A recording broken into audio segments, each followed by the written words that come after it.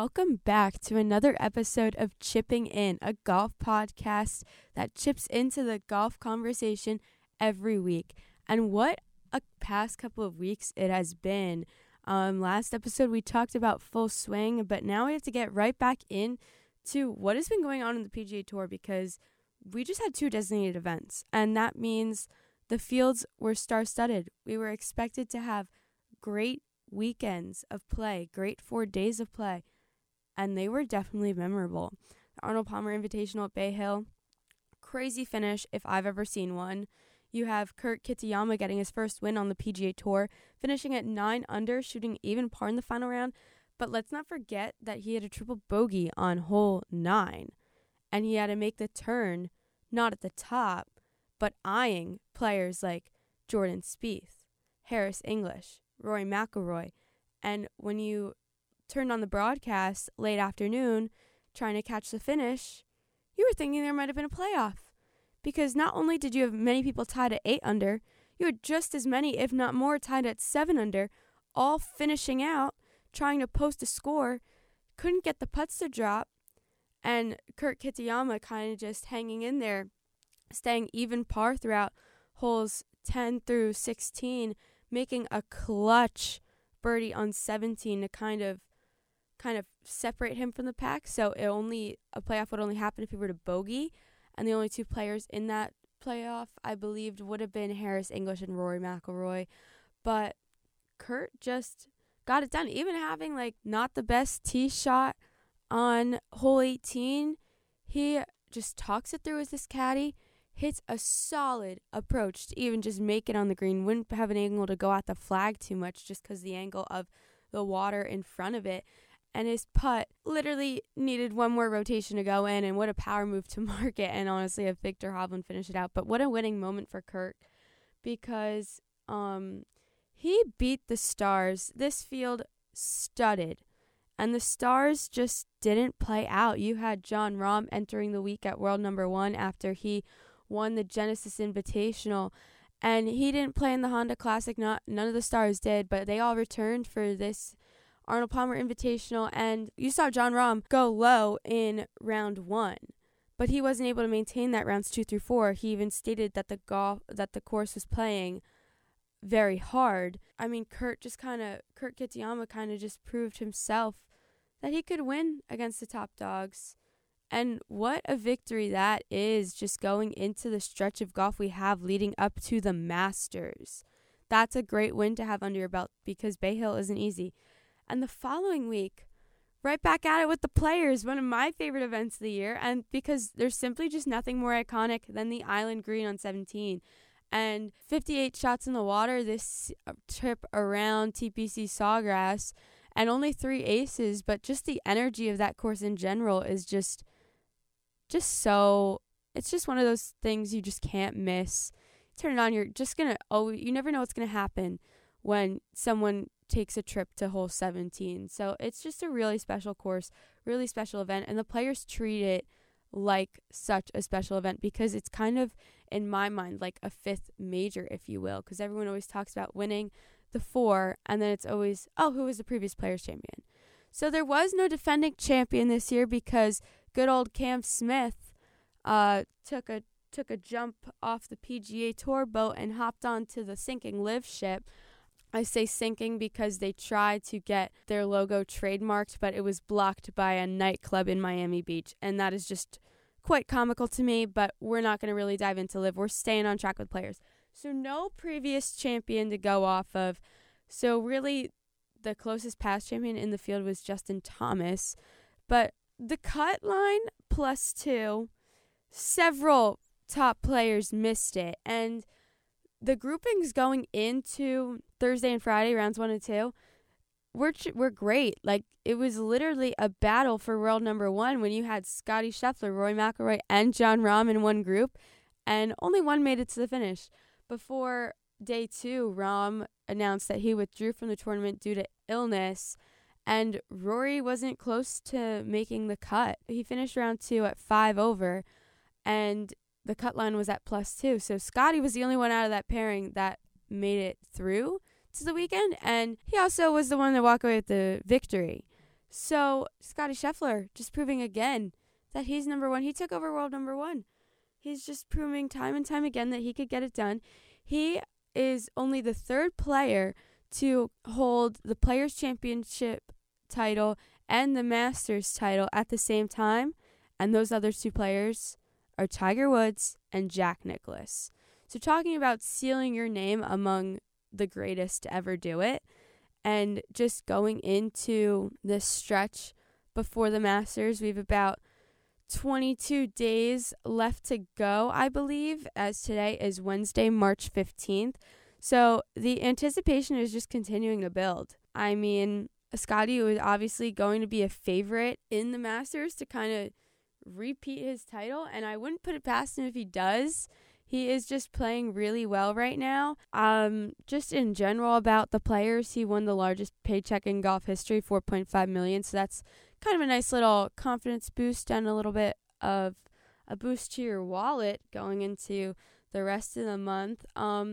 But just other players that need to kind of get it going. I mean, Rory McIlroy being at the top of the leaderboard at the Arnold Palmer Invitational, but then not even making it to the weekend at the Players kind of confuses me a little bit, because he can be doing so well but then just falls right back off the boat, if you will. If he wants to complete the career Grand Slam, which is talked about every year because he still hasn't been the one wearing the green jacket after the end of 72 holes at Augusta National, if he wants to be the one to close it out this year, something's got to click for him so that the mistakes aren't compounding in days 1 and 2. If Rory can make it to the weekend, he can put himself in position to have a chance at a Sunday finish. I believe that Rory could have a good moving day as long as he doesn't play himself out of it on day 1 and 2. You can't win a tournament on day 1, but you can sure as heck play yourself out of it on day 1. Because if you make too many mistakes day 1, you're battling for a cut line. And sometimes when you're battling for a cut line, it doesn't work out and you don't get to see a Saturday tee time or a Sunday tee time. So he just needs to get locked in early. And just a little bit, just talking about the Masters a little bit. But two players who finished well at TPC Sawgrass compared to not Scotty's score. Scotty won by 5 shots, just outright dominated the field and was not letting up or giving any other players a chance. Minwoo Lee having a great week. He's a DP Tour player.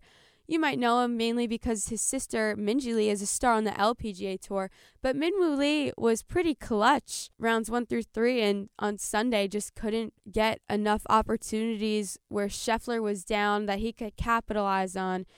But he just couldn't chase down Scheffler. But great play. Excited to see him in some of the other events. Rickie Fowler and Jason Day had good weeks. And Rickie, you might know him, you might love him from all the commercials you'll see when you're trying to watch the broadcast, but not necessarily because of the stuff he's doing when the broadcast is on, and we're not in commercial breaks.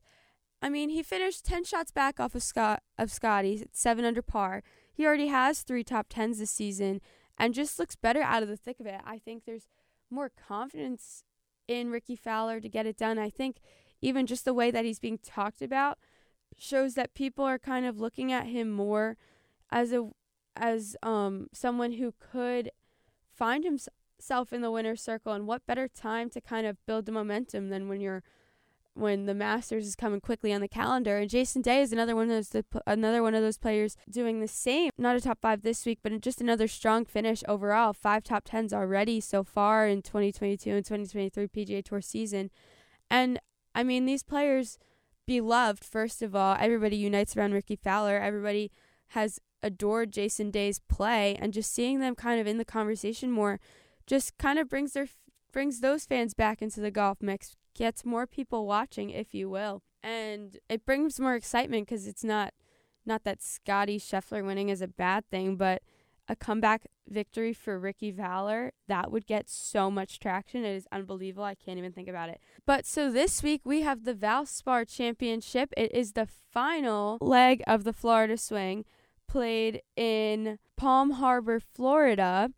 And just looking at the weather, we have what looks to be a chance of some storms on moving day, but obviously we're recording this podcast on Wednesday, and Saturday is still quite some time away, so things could change. But who knows? Could be in the radar. Let's keep that in mind. And wind gusts throughout the week could be as high as 29 miles per hour throughout all 4 days. But Thursday seems to be less windy comparatively to the other days. I mean, Thursday only says gusts up to 20 miles per hour and just between a 4 to 11 mile per hour range overall.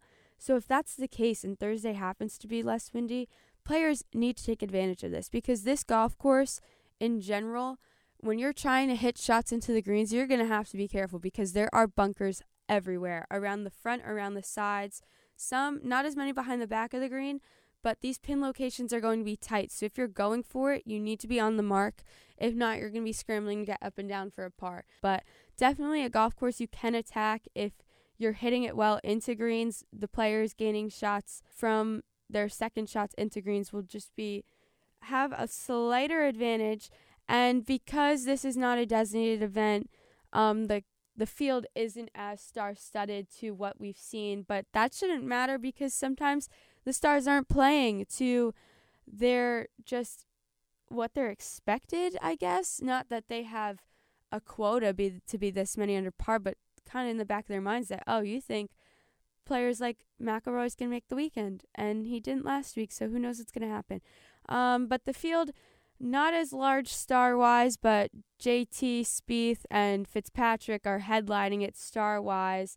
I think having Justin Thomas and Joel Damon in a group, I forget who they're playing with, who else is playing with them for rounds 1 and 2. I just think that's a good group just from a Full Swing documentary standpoint in general. Both 2 stars in that documentary. I kind of just want to see the dynamic of how they play together. Could be interesting because they have 2 very different approaches. And Justin Thomas is being full of confidence, and Joel Damon's kind of not. And I don't know, it could be really interesting. But I think that Spieth has been continually getting closer to winning, and he's won on Easter the past couple of years. Masters Sunday falls on Easter this year, so keep an eye out. Who knows what could happen? Spieth might return to the winner's circle in Augusta, which for him, that would be great. But could this be his week? He just really needs to kind of keep the putter hot and not really miss those putts that kind of are within the range where you think that he should be draining them. But this is kind of the time where Spieth always looks like he's close to sealing the deal. And who knows, this might be the chance out in Palm Harbor, Florida. Who knows, he could get it done. I mean, he made the cut miraculously by having his tee shot hit a fan and ricocheting into the fairway and then holing out for an eagle on hole 9 in round 2 to close it off and make the weekend at even par. But there might not be a fan to save a shot this time around, so Spieth might have to get it done on his own. But I think there could just be a breakout win in general. You might see another Chris Kirk story, someone either returning to the winner's circle or even just someone winning for the first time. And I think that a player that could win for the first time is Justin Suh, because he's had 2 top 10s in the past 3 weeks. He had a top 10 in the Honda Classic and a top 10 in the Players' Championship. Both difficult courses, and having a top 5 in the Players might give Suh a bigger confidence boost than it would in the Honda Classic. But going into this one, that's definitely an event where I think he could attack the rest of the field and kind of make a run. So I wouldn't be surprised if Justin Suh's in the mix come Saturday and Sunday. And just in general, this is a great opportunity for everyone as the Masters gets closer. But enough with the PGA Tour, because a couple weeks ago, we would have spoken about this in last week's episode, but last week wasn't traditional in the sense of how I want to have the episodes, kind of recap and previewing, where we just really spoke about Full Swing. But here we have 2 weeks ago when the Arnold Palmer Invitational was going on, LPGA was in Singapore. And what a week it was for them, because the HSBC Women's World Championship which is basically, I mentioned in episode 1, Asia's major, had Jin Young Ko being the reigning champion and had Jin Young Ko back in the winner's circle, winning it back to back. She is the first player to successfully defend the HSBC Women's World title. And it was definitely not an easy event. The score is significantly under par. She finished final score of 17 under, which has been the winning score for the past 3 years. And as I mentioned, Jin Young Ko winning back to back. And the final final group between that included Jin Young Ko and Nelly Korda was just so good. Just watching those two, I was on spring break and I am up late at night watching Golf Channel into 1 a.m., 2 a.m. in the morning, just kind of needing to see the finish, but I ended up not making it. I was so tired, I fell asleep. But I watched the rest of the highlights in the morning, and Jin Young Ko just kept making every birdie, every putt. No, she was not phased if she had a par putt to save. She drained it, and it's kind of like, are you kidding me? She won by 2 shots over Nelly, who finished at 15 under. And Nelly Korda, not a bad player either. Nelly even admitted she made a lot of silly mistakes, and she couldn't get all of her putts to drop down the stretch. But great seeing her in the mix in a final pairing before the LPGA will really ramp up next week when the U.S. portion of the season will really kick off, and we'll dive into that next week. But Nelly and Jin Young Ko, both players who had interesting 2022s. Nelly for health reasons, Jin Young Ko for injury reasons with her wrist. And Ko, honestly, her reaction to the victory, honestly, you knew it meant a lot to her. And it was great playing by the entire field. We saw Daniel Kang in the mix Saturday and Sunday, posted a number, but Jin Young Ko just ran away with it. And that's something you see from Jin Young Ko. And if she can continue this like in the early stages of the U.S. portion of the season, there's no doubt you're going to see her at the top of the leaderboard and with several more victories come the rest of the 2023 season. And so just very interesting stuff from that aspect. And now we need to talk about something that broke yesterday, because this really pertains to the PGA Tour, because our golfers are slamming shots off the tee. They are hitting bombs, and this affects more of the PGA Tour players because of how far they've been bombing their tee shots. Off the tee for the past few years, there's been an increase on the average yards of those tee shots. So there's been some proposed rule changes surrounding the golf ball. It's a lot to take in. I'm going to try to explain it the best I can. I even had to read a dummy's guide to the brand new golf ball rules. Definitely an article I think you should check out on golf.com. But it's a lot to take in. So basically it's a rule decided by the USGA, and they are kind of attacking the problem that they believe that the elite golfers are hitting the ball too far, and they want them to hit a little bit shorter. Because golf courses, you've seen Augusta National even do it. You've seen a bunch of courses try to lengthen the holes because players are just hitting it too far off the tee, making it easier for them to hit a second shot with sometimes only a pitching wedge, which is pretty insane, because if I could go driver pitching wedge into every green, I would expect my scores to be pretty low, because with a wedge, sometimes magic can happen. You never know. Everybody has their bad days. So, but enough about me. This wouldn't affect me. I'm not bombing it nearly 330 yards. Trust me, I wish. Would seriously have to bulk up for that and actually have time to practice. But anyway, the issue is that the USGA is worried that in order for courses to keep up, they'd have to use more resources, because longer courses means more maintenance, more money into them, more water hazards in some places, and you don't want the courses to kind of run into that barrier. So the difference proposed is a 5% difference. So the example given in this article is that if Jordan Spieth hits the tee shot 300 yards, it would expect it to travel only 285 with the new ball.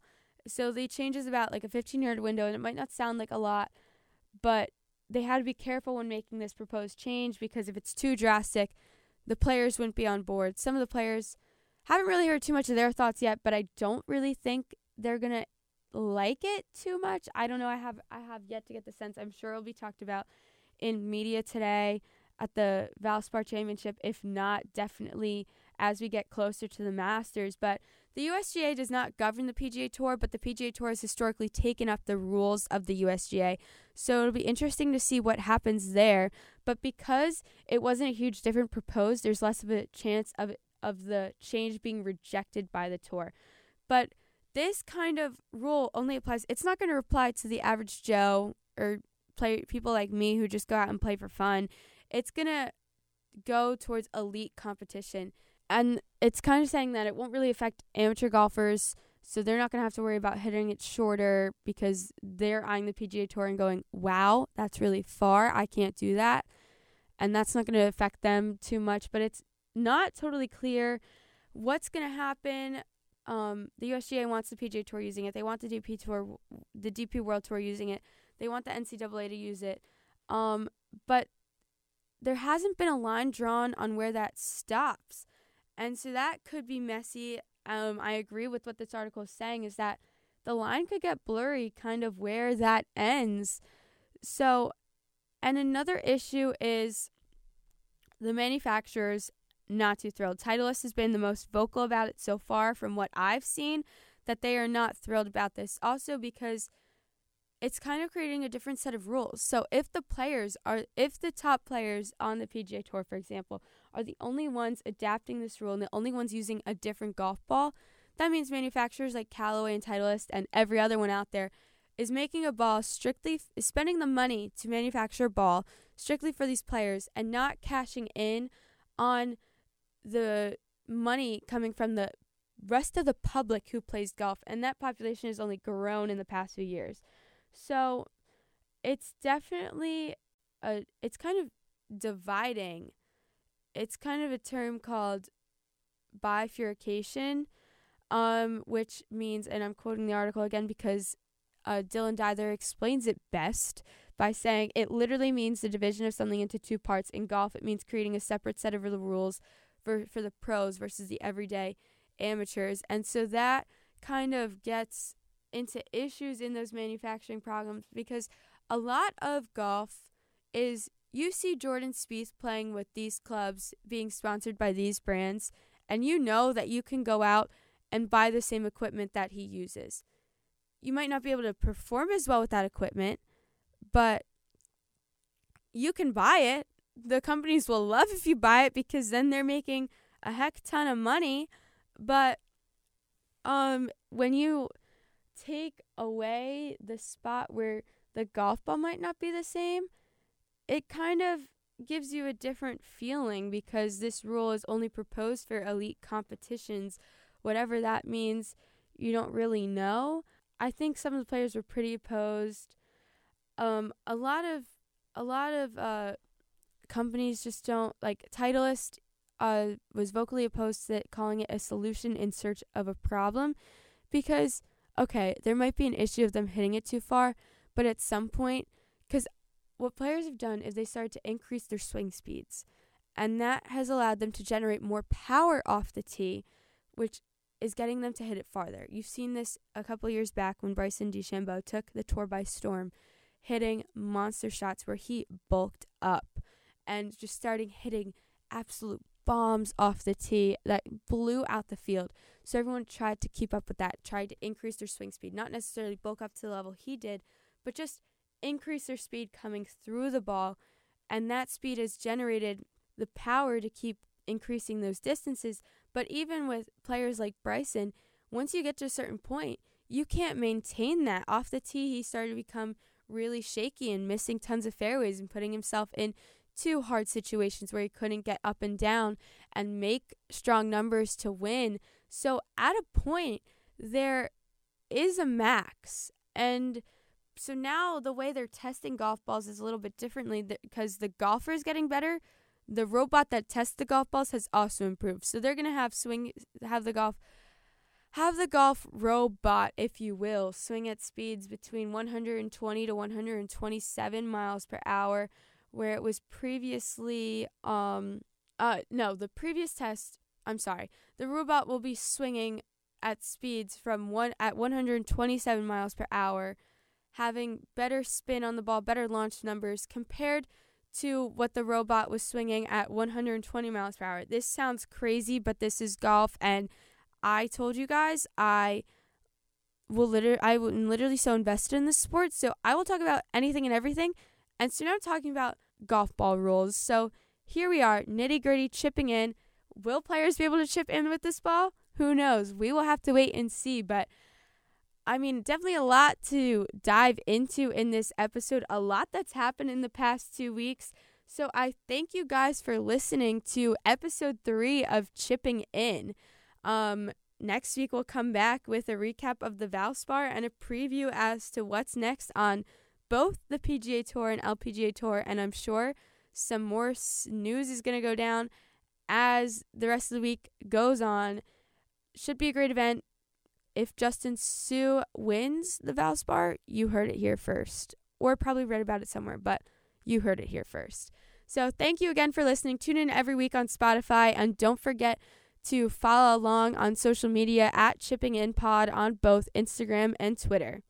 Until next time.